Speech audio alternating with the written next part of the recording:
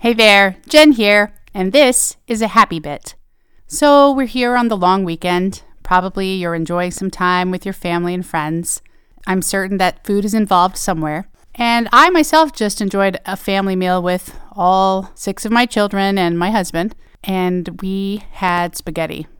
My 15-year-old son was in charge of the cooking, and he loved all the praise he got. In fact, he's already planning next week's meal. So my challenge for each of you is, first, to make sure you're scheduling a time regularly to eat with family and friends or those you love. There's something about preparing the meal together, sitting together, eating slowly, and then cleaning up the meal afterwards, perhaps even enjoying some dessert.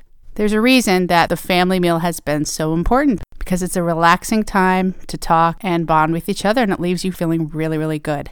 The second challenge, if you have kids that are old enough, let them do some cooking. This is becoming a lost art these days, and my son was so excited to try this. He said, "I want to be the chef. I want you guys to think it's great. I don't want you helping to plan my meal, Mom." Okay, enough said. So next week, he's going to cook again on Sunday, and he has some great plans for us. It involved sweet potato and kale, so we will see how that turns out. So again, make sure to eat together with the people you love, do the cooking and cleaning up together, and if you have kids, let them get involved as well. Make it a great week. Take care.